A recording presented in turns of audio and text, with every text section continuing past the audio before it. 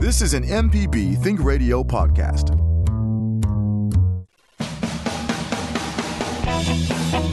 Welcome to In Legal Terms from MPB Think Radio, the show all about you and your rights. I'm Liz Gill with Professor Richard Gershon of the University of Mississippi School of Law. Hello, Professor Gershon. Okay, well, we're going to see about Professor Gershon. I heard him earlier. We know that he's with us in Oxford. He's with our guest, Marie Cope, who is the Assistant Clinical Professor and Director of the Transactional Clinic.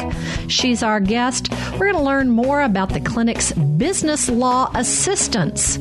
The University of Mississippi School of Law has a number of clinics where they have their law students practice, learn to help. This helps them in their education. It also helps Mississippi citizens learn and be able to get assistance from the law students. And the Transactional Clinic helps farmers, helps startup businesses, helps entrepreneurs, especially in the Mississippi Delta. Those are places where the Transactional Clinic facilitates. We're going to try to get Professor Gershon back on our show. Marie Cope is our guest. She is an assistant professor there. We're excited about the fall weather, and we can speak with him to see how the weather has been in Oxford. I know in Jackson it has been, we woke up to a little bit cooler, where we have lovely weather, gotten rid of this 90-degree heat. But we're talking about the Transactional Clinic, but we want to remind all of our listeners about the elections that are coming up. If you need to vote absentee for the November election, we want to remind you that absentee voting began on September 23rd. You can continue to vote absentee until Monday, November 5th. That's the general election day, Tuesday, November 5th. It's a general election in Mississippi for our statewide offices. We also have quite a few county offices that have elections, so we need to make sure everyone remembers to go to the polls on Tuesday, November 5th. And if you don't know where your voter information is or if it's up to date, a little bit later in the show, we'll tell you how you can double check it. I think we've got Professor Gershon now and Professor Marie Cope. Good morning, Liz. Glad to be here. And we can hear you, and glad to join you. And really happy to have Marie Cope on today. You know, we talk about teaching at the law school, but one of the most important things we do is we have great clinical programs that allow students to learn by practice, and they learn under the supervision of wonderful teachers and lawyers like Marie Cope. Marie's been involved in our domestic violence clinic, our child advocacy clinic, and now she's the director of our transactional law clinic. Good morning. Thank you so much for having me. I'm very excited to let other people in Mississippi know about the services we offer to clients, as well as the experiences we allow our students to have while receiving this course credit and assisting in economic development in the state.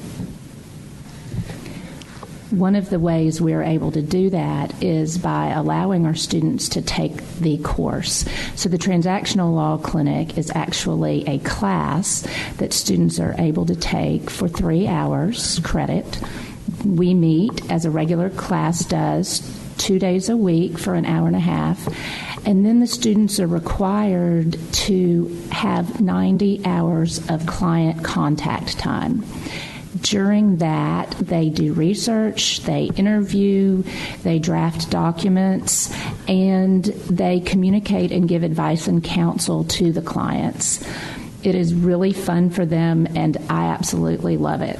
We are able to help people who are excited about their new ventures, and we're able to do so for free, which is pretty amazing. During this time, there are a number of people who are excited about opportunities to start a new business. However, they don't have the money to necessarily incorporate and to have the documents drafted.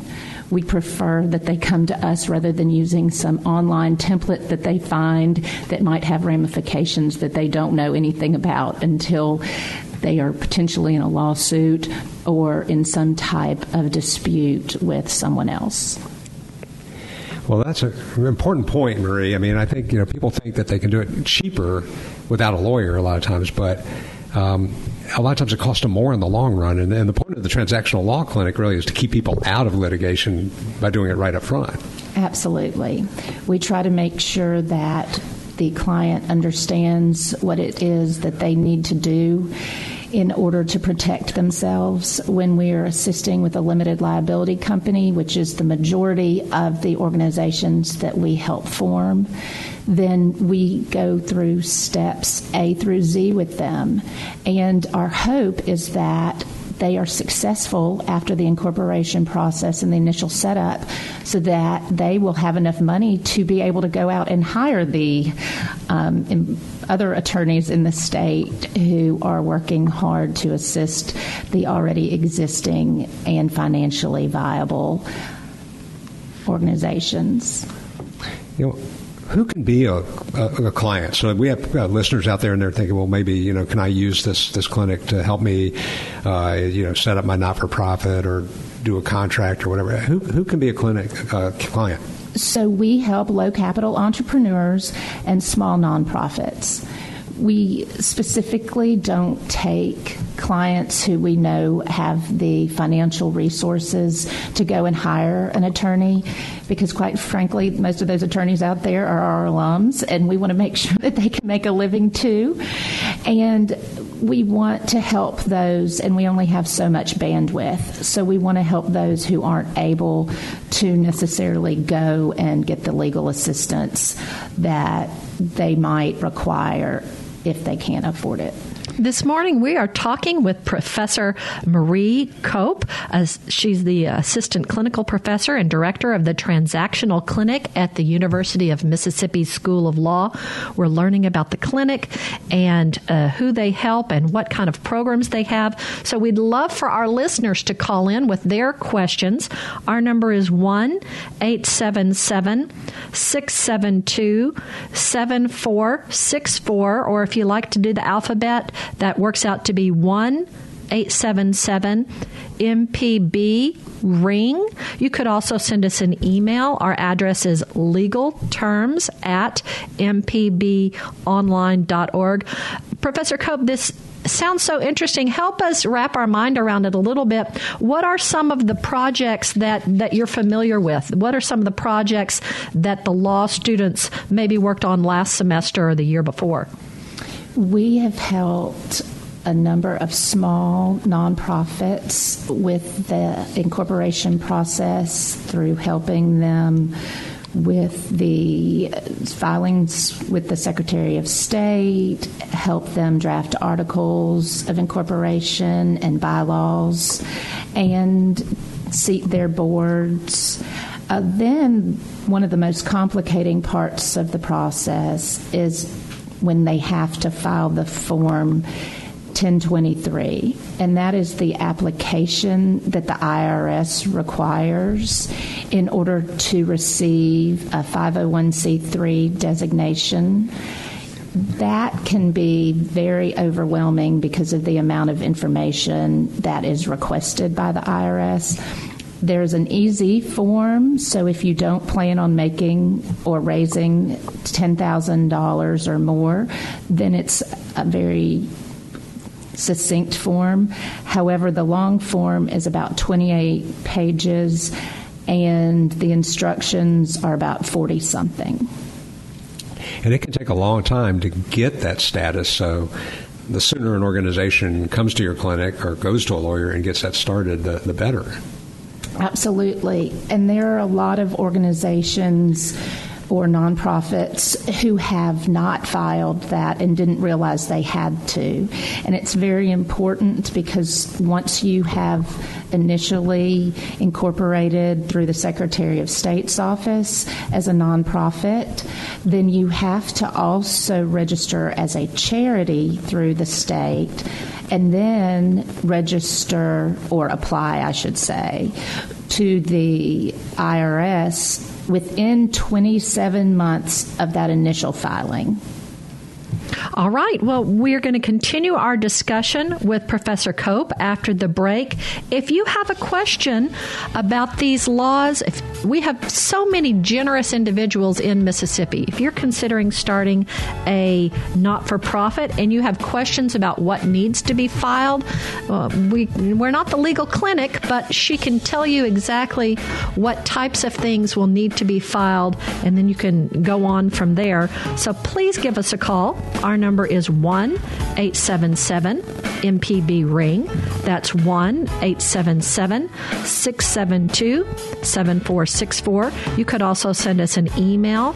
Our address is legalterms@mpbonline.org. Hey, if we're getting ready for voting season, if you're not sure if your voter information is up to date, we'll tell you how you can double check it when we come back from the break. You're listening to In Legal Terms on MPB Think Radio.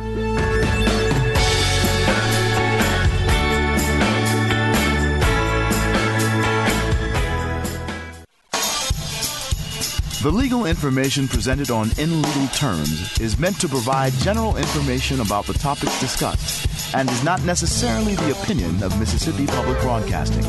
The information conveyed does not create any type of attorney-client relationship. Please consult an attorney provider before making any decisions about your specific legal questions. You're listening to In Legal Terms on MPB Think Radio.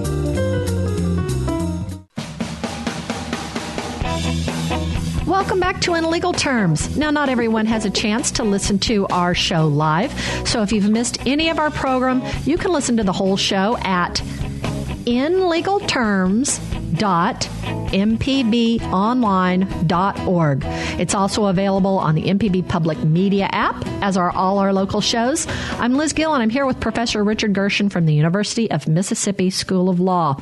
We want to remind all of our listeners that on the Secretary of State's webpage, which is sos.ms.gov,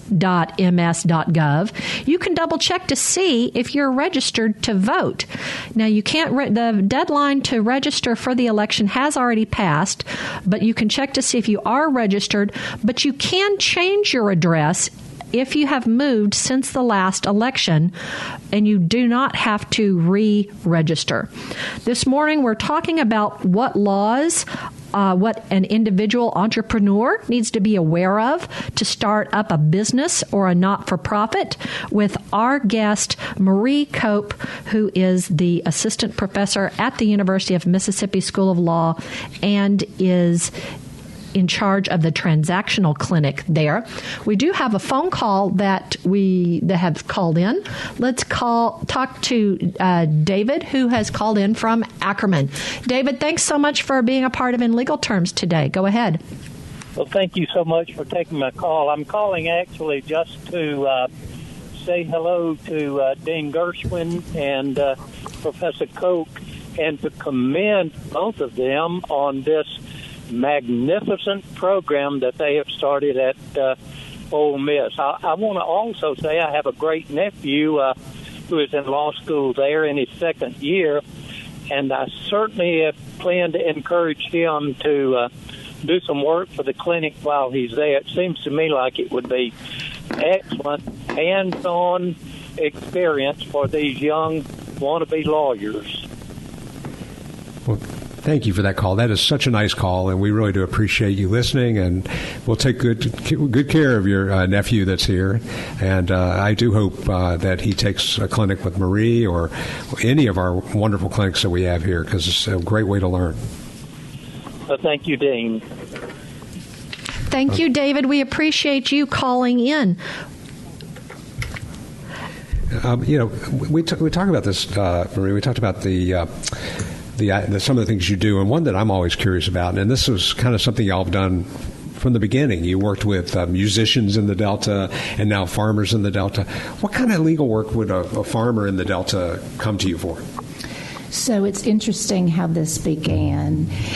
What we discovered there were a number of landowners in the Delta who were using their homestead to grow gardens and eventually would sell those products at farmers markets or other local stores. And once we started talking to them, we became very concerned about the liability issues. If there were some type of disease outbreak or there was E. coli found in some type of vegetables or fruit or anything that had been sold, we were worried that if there were a pending lawsuit, that those people could lose their homes and their livelihood. So we really started focusing on assisting small farmers who needed help incorporating their businesses. And by doing that, we were able to work with them to divide whatever property they had between their business and their own personal homes, so that if at one point in time, if someone did come after them and they unfortunately lost the lawsuit, they wouldn't lose everything. And so we wanted to create these limited liability companies. And part of the work was not just creating the company, because we can do that within a couple hours, honestly. We can register with the Secretary of State. We can draft an operating agreement. We can draft a lease. The hardest part is the actual doing of the separation of the personal and business assets. It's reminding people to really use two checkbooks, not to write their groceries out of the LLC checkbook, not to pay their car note out of the business checkbook. And on the flip side, not to pay for soil or seeds from their personal checkbook, and really to create a business environment, even though a lot of times it's run out of their home. It's so interesting. It's so helpful to people, because I think those are issues they wouldn't think about, and yet, you're helping people save their homes. You're helping people really understand how to separate their business from their personal lives, and I think that's so great, because that's what people who have access to commercial lawyers, people who have access to private lawyers, understand. Those lawyers can set up businesses for them, but smaller businesses don't have access. So our clinic really does a lot for them. And a lot of times people say, well, is that really helpful? Can't they just come after me anyway? And I try to explain that if they are actually making sure that they are living and working by separating those assets, then they will be protected by the courts. Our court systems in Mississippi really value the commercial enterprises, and they want to protect people who are being entrepreneurs and working hard. If Coca-Cola does something and I sue the Coca-Cola company, I can't sue the individual executives of Coca-Cola, because they're going to be separate people as long as they've done it right. And what you're doing is something similar at a smaller scale for people who otherwise would not have access to these services. So that's really important. Now, you also do startup work for not just not-for-profits, but for entrepreneurs. And I'm curious as to what kind of entrepreneurs have come to the clinic. We do. We have a number of them. We have worked with people who have created software apps. There are a number of different business competitions on campus, and we have those people who win, or even those who compete, who want to come and actually create their company so that they're able to start operating. I have drug a few friends into businesses. I can say that one of my good friends told me that she wanted to start this business, and she makes balloons and does all these exciting things with them and decorates with them. And within 2 hours, I was making her set up a business. And I've also drug other friends into businesses. They had the idea already. They just needed some encouragement to actually go forward with it. And also, I wanted to make sure that they had the legal structure in place to protect them. And I understand we have some calls, Liz? We do. We've got a couple of calls waiting. I think this is a fabulous show. Now, remember, we don't give legal advice here, but we do have Assistant Professor Marie Cope from the Transactional Clinic at the University of Mississippi School of Law, and she can let you know what forms are needed to be filed out, what are the steps to take to start a business if you're an entrepreneur, a farmer, you want to start a not-for-profit or an LLC. Let's go ahead and go to Jackson, and John is called in this morning. John, thank you so much for being part of In Legal Terms. Go ahead. Thank you much. I've called in your other shows. This is my first time on this one, so bear with me. I'm not very good at the law, so I'm a teacher, and 2 or 3 years ago, I was advised to get an LLC for the science show that I do, and things happen, and I've never done anything with it. So the 2 questions are, 3, how do I find where that is again? Do I need to set up a checking account with that name so that I can be paid through that? And then 3, what's the advantage of having an LLC? Those are all great questions, and I'm going to answer them generally and let you know that if you are interested in receiving help from the clinic, the phone number to leave a message and I can have a student call back and do an intake is 662-915-7429. So first, the advantages of creating a limited liability company are to limit your personal liability so that any plaintiffs out there who may wish to sue you or your business are not able to puncture the corporate veil and get to your personal assets like your home, your car, your retirement. Those can all be used to satisfy a judgment. So the protection is the key. Regarding how to set one up, again, I can't give you legal advice specific to your situation, but I can say that the very first step for all entrepreneurs is going to be to register with the Secretary of State. I'm sorry to interrupt. I've already set it up. It's been so long that I don't really remember how to access it. Okay. Well, again, this is not legal advice, but you can call the Secretary of State, and they are very nice there. We have called on behalf of a number of clients who didn't remember their login information and who had sort of let their LLC or whatever the organization was be dormant for a few years, and they were ready to get started, and we helped them first of all, file anything that needed to be filed in terms of past annual reports. I will say if someone does not file an annual report each year for their LLC, then they can be administratively dissolved. And so that's just another reminder for LLCs that are already in existence to make sure you file your annual report. Well, and you did mention, John's second question was about having a separate checking account, and that you did mention earlier that that's a good idea to not commingle your business funds with your personal funds. Is that right? Absolutely. We help our businesses get a tax ID number or an EIN, an employee identification number. It is free through irs.gov. And we highly recommend that our clients get that.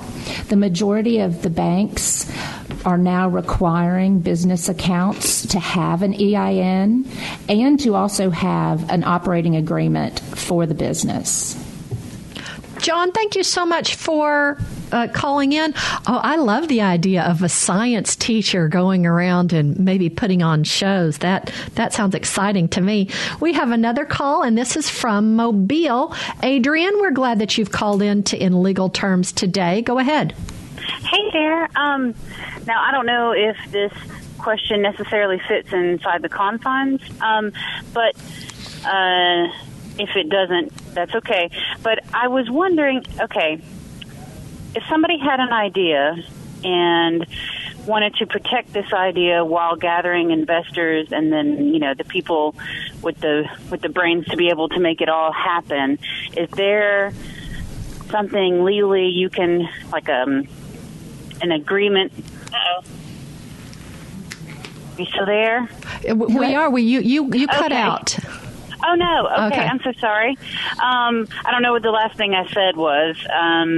If someone has an idea, is there an agreement or? Right. As you're trying to gather people to either invest or getting people on board to make it all happen, is there some sort of legal thing out there to protect you and your idea from getting stolen, essentially, in the process of trying to put together a team? There absolutely is a way for people to protect their ideas, whether they are specific to a business or some type of manufacturing of a product. And we highly encourage our clients to have anyone who is a potential investor or someone who may be a potential employee to sign a non-disclosure agreement. Okay. A non-disclosure agreement can be used to protect whatever ideas were disclosed during that process. And that happens before any conversation? It should. Okay. All right. Non-disclosure. Okay. Well, I think that pretty much answers my question. And I'm driving right now, but I think I will call back or get in touch later to get that number. You said there's a clinic. There is. I will say that we only practice in Mississippi. So if you're in Mobile, then you might try the University of Alabama's transactional clinic. Okay. All right. This is all good information. Thank you so much. Thank you, Adrian. We're going to go to Leroy right before the break, but we do want to remind all of our listeners, if there's a phone number given out or a website given out, I try to put that information on our webpage, which is inlegalterms.mpbonline.org. It's also on the podcast. So if you just go to your podcast platform and look for In Legal Terms, you can find all of this information that we're talking about there. Leroy, thank you so much for calling in from Marks. Ooh, Marks, we just had a mule festival? Y'all just had a harvest festival there. Leroy, thanks for calling in today. All right. Thank you for taking my question. Go ahead. I was asking about my church years ago. We've been in existence for like 100 and some years. And we had the 501c3 on file. We lost the paperwork. I don't know what happened to it, but we was trying to get our 501c3 done again. Is there free help for that, or what would Absolutely. That is what we love to do. We love to help nonprofits who have either lost because of a number of years of, I won't say neglect, but maybe not knowing exactly what was happening, either reinstate their nonprofit status or start. And my number, I'm not going to give you legal advice over the radio station, but our number at the clinic is 662-915-7429. And Leroy, if you call and give us some information, I'll have a student call you back and we'll see what we can do to help you. Okay. All right. I sure appreciate the help. Sure. Have a good day. All right. You too. Thank you. We're talking with Marie Cope about laws concerning farmers or entrepreneurs or those starting not-for-profits. We'd love to take your call. It's 1-877-MPB-RING. That's 1-877-672-7464. You could also email us. Our address, legalterms@mpbonline.org. Who will you be voting for in November? Now, we're not going to tell you who to vote for, but I'll tell you how you can find out who's on your ballot when we come back from this break. This is In Legal Terms on MPB Think Radio.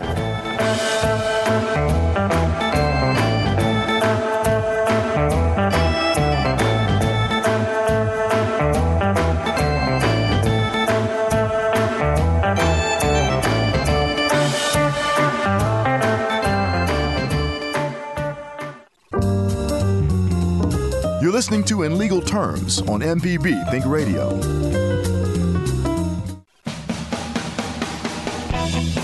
Thank you for being part of In Legal Terms. With Professor Richard Gershon is our expert. We hope you'll download and subscribe to our podcast. There are many different podcasting platforms. You just download it to your phone. You touch the plus. That takes you to a page to search for podcasts. Then you can type in our show, In Legal Terms, in the search area. It'll bring up In Legal Terms, and then you touch the photo. You could subscribe or be notified when any new episodes are loaded up. Now, when you go to the Secretary of State's webpage, which is sos.ms.gov, and you click through to the election information, you can ask what your polling location is. You'll type in your house number and your address, and it'll show you who will be on your ballot. It'll show you the state races with the candidates, and it'll show you your county races. This morning, we're talking about business law with our guest, Professor Marie Cope, who is the director of the Transactional Clinic at the University of Mississippi School of Law. We have a call holding. Let's go to Jackson and speak with Jermaine. Jermaine, we're so glad you've called in Legal Terms today. Go ahead. I'm trying to make something right now, Mom. Jermaine, you're on In Legal Terms. Go ahead. I'm trying to see, do y'all have the information about the nonprofit? Well, that's what we're speaking with Professor Marie Cope from the Transactional Clinic at the University of Mississippi School of Law, and she's given out the phone number to the clinic where individuals can leave a message and a student will call back to get information. Their number is 662-915-7429. Do you have a question about the clinic for Professor Cope? Say that number again. Our number is the number for the Transactional Clinic at the University of Mississippi School of Law is 662-915-7429, and when you call that message and call that number and leave a message, a clinic individual, a student there, will call you back to get information to see if you qualify for their help. Do you have a question for Professor Cope and the clinic? Okay. Well, Jermaine, we hope that you're doing well, and we'll find out some more from Professor Cope about the clinic. Tell us more about when the clinic works for nonprofit organizations. What are some of the legal challenges that a not-for-profit might face? Not-for-profits face the issue of receiving the 501c3 status or designation from the IRS. It is a long, rigorous process, and the IRS is looking for specific things, such as a conflict of interest policy. They want to make sure that there is no inurement to the benefit of any of the board members or the organizer. And that can be complicated, especially in a small state like Mississippi, where we have a number of people who have very philanthropic ideas, and they want to help others, and they want to start a nonprofit to do so. However, they also want to have their mom, dad, uncle, aunt, sister on the board, and that is not going to work. They need to be a distant connection. It can be a friend, but it doesn't need to be someone who is related by blood or marriage, because then it's more like a business and less like an actual charity. And that tends to be what we see the most. That is one of the largest challenges, is creating a nonprofit board of disinterested and non-related individuals who all want to work towards the mission of the nonprofit, and hopefully can do so in a very business-like way. That's the other issue. Sometimes there are a lot of people with great ideas, but the actual business part of the nonprofit can be challenging. And the board is responsible for overseeing the finances of a nonprofit. And many times that can be challenging because they are not as sophisticated as might be necessary to keep up with things, or they just don't have the time to do it. And I know we have Lisa waiting on the phone, but I do want to ask one quick question, Marie, about that. I mean, so if I'm on a nonprofit board, I can still be liable for mistakes made by that nonprofit, or if someone steals money from the nonprofit, or if we do something illegal. Is that not correct? That is correct. And people do think that there is a shield. And to a certain extent there is. However, if there is gross negligence or malfeasance or fraud, then you can definitely go after the board members. And that can be neglect, like I was saying, if people are just not keeping up with things. So you do have a duty to the nonprofit to make sure that things are being maintained according to the IRS guidelines. All right, and as Professor Richard Gershon said, we do have a call holding. If you have a question about the transactional clinic, if you'd like to know more about the clinic at the University of Mississippi School of Law, which does help individuals create LLCs. It helps entrepreneurs, farmers, not-for-profits get started. It's the clinic that is run by manned by students, law students there. If you have a question for Professor Cope, the director of the clinic, we would love for you to call in. Our number is 1-877-672-7464. You could also send us an email, legalterms@mpbonline.org, with your questions. But now we're going to go to Hattiesburg, and we're going to speak with Lisa. Lisa, thank you so much for calling in Legal Terms. Go ahead. Good morning. I'm interested in, you've been talking about the farms in northern Mississippi, but what about the ones in southern Mississippi? We have some land in Covington County that we're going to be transferring to our son. He is interested in becoming a tree farmer. And so if we set up an LLC, is there an issue with having family members on the board for that? And what would we need to do to get started with all that? That is a great question. And again, I'm not going to give you individual legal advice, but I will say that an LLC is a limited liability company, which is a for-profit entity. You can do anything you want with it. You can have as many family members, as many distant individuals who you don't even know, they can be members of it. There is no restriction on who is a member of an LLC, which is one of the reasons why I many times encourage people who call with the idea of a nonprofit to actually create a for-profit if it sounds as if that would be a better entity. Because if it's a legal venture, you can do it. So would you need a LLC for a tree farm? So I will tell you what. I don't know your certain circumstances. I don't know what type of issues there are in terms of passing it to a child.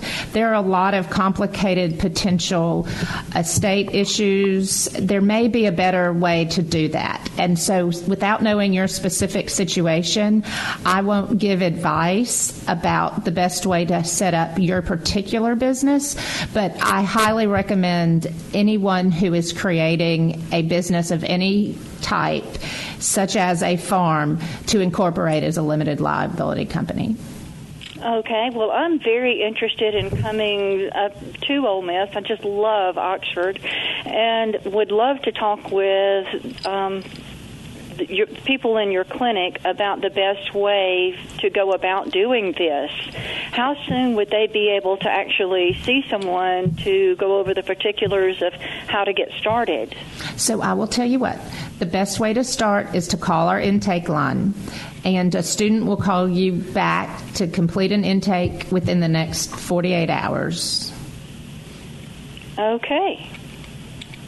Thank you, Lisa. We appreciate you calling in. We'll remind our listeners, and this information will be on our website, the clinic intake line, where you can leave a message. That number is 662-915-7429. And as Professor Cope said, a student will get back to you within 48 hours to take your information to determine if they can be of service to you. But now we're going to take our last break of the show. If you have questions about the transactional clinic for our guest, Professor Marie Cope, we would love for you to call in. That number is 1-877-MPB-RING, 1-877-672-7464. You could also send us an email, legalterms@mpbonline.org. We'll remind our listeners, if you need to vote absentee in November, we'll give you some information on how to do that when we come back. No, but still give it.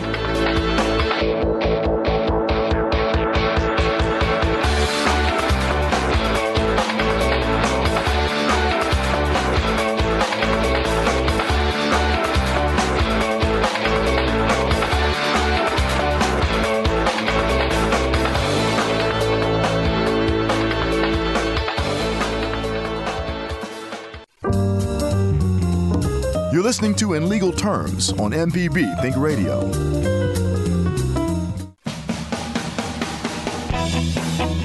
Thank you for being a part of In Legal Terms. If you've missed any of our program, you can listen to the whole show 3 different ways. inlegalterms.mpbonline.org. It's also, number 2 is available on the MPB Public Media app, as are all our local shows. And number 3, you can find our podcast on our podcast platform. If you've got an Apple phone, you've already got the podcast platform on your phone. Android, you do need to download it. But I'm Liz Gill with Professor Richard Gershon from the University of Mississippi School of Law. And we do want to remind our listeners that our laws are created by our judges and our legislators, and it's election day is coming up Tuesday, November 5th. Absentee voting began September 23rd. So you have until November 4th to get those absentee ballots into your local courthouse. We're talking with the director of the Transactional Clinic at the University of Mississippi School of Law, Professor Marie Cope. You've done such a great job walking us through what the clinic is, talking about farmers, talking about not-for-profits. Let's talk about some entrepreneurs. I was excited to hear some schools have an app writing class, and usually someone from the class is able to create an app and then sell it. And there are so many ways people can make money. On Money Talks, which comes on at 9 a.m., we've talked about the gig economy, and a lot of individuals are entrepreneurs themselves. So what are some of the biggest legal hurdles for an entrepreneur? One of the things, I mean, we talked about the fact that the last caller, how do you start? Where do you go? And I think one legal hurdle is to go to a lawyer. That's the first thing. I mean, if it's not our clinic because you have enough money to see a private lawyer, do that. The other thing is to think about liability, and Maria's talked about liability. But by the way, before we get there, there's somebody I have to talk about this, and that is Cam Abel, who is our co-director of our clinic. And, absolutely. And an adjunct professor here who practices law and works with our students and is an amazing resource for us. So I didn't want to not give a shout out to Cam. He's the best partner I could have. Did you want to finish that question? I'm sorry, I kind of jumped in on the entrepreneur. Yes, I appreciate it because I've been meaning to talk about Cam this entire time. We're very fortunate in that we have him as a resource and as the co-director. He was the first director of the clinic when he was practicing law here in Oxford, and then when he was moving to Greenwood and he couldn't be on campus on a regular basis and is accessible to the students in person, then they asked me to co-teach and co-direct the clinic with him, and it's been amazing ever since. We had been good friends in law school and have continued that friendship, and our students laugh at us because we are definitely like an old married couple and argue and discuss things just like one. That being said, one of the issues in terms of the gig economy that entrepreneurs need to think about and to consider can be very complicated, and that is who actually owns the intellectual property of the business, especially when you have someone developing an app. Sometimes that is someone who has completed or signed a work-for-hire agreement, meaning that they know that they are just working on that and they're going to sell it to someone else, or they're being paid specifically to develop it. Sometimes what happens is if an agreement like that is not signed from the beginning, then there can be a dispute over who actually owns the intellectual property or the app.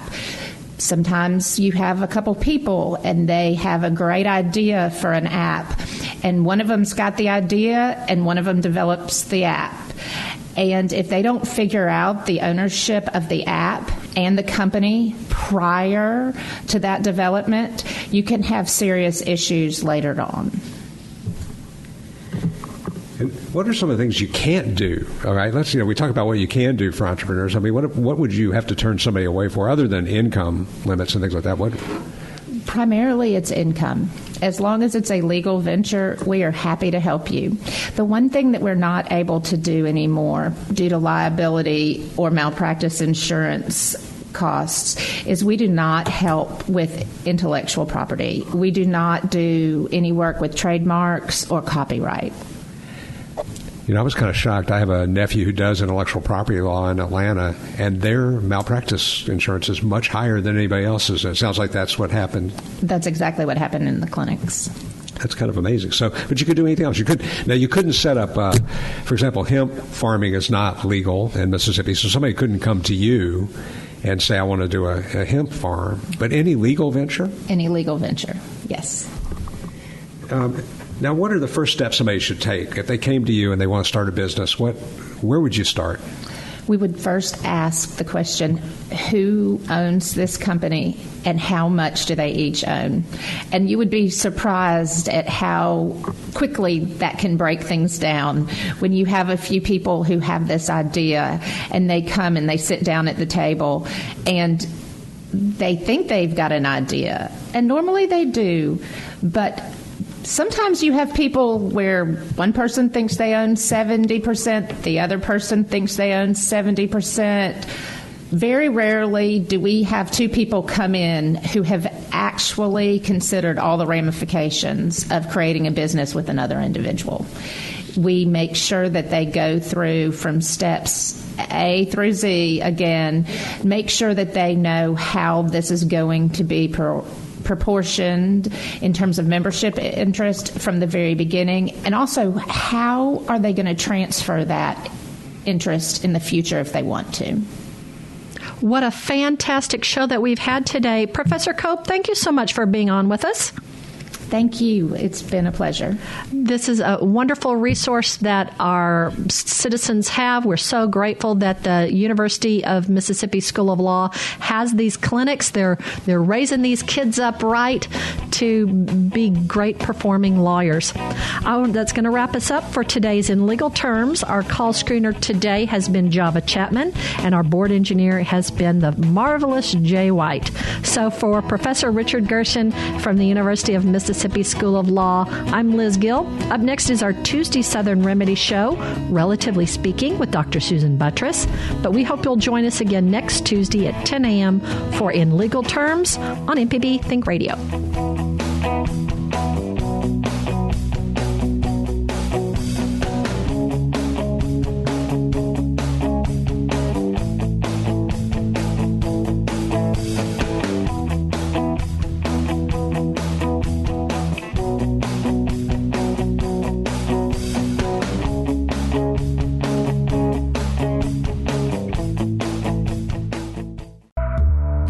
This is an MPB Think Radio podcast.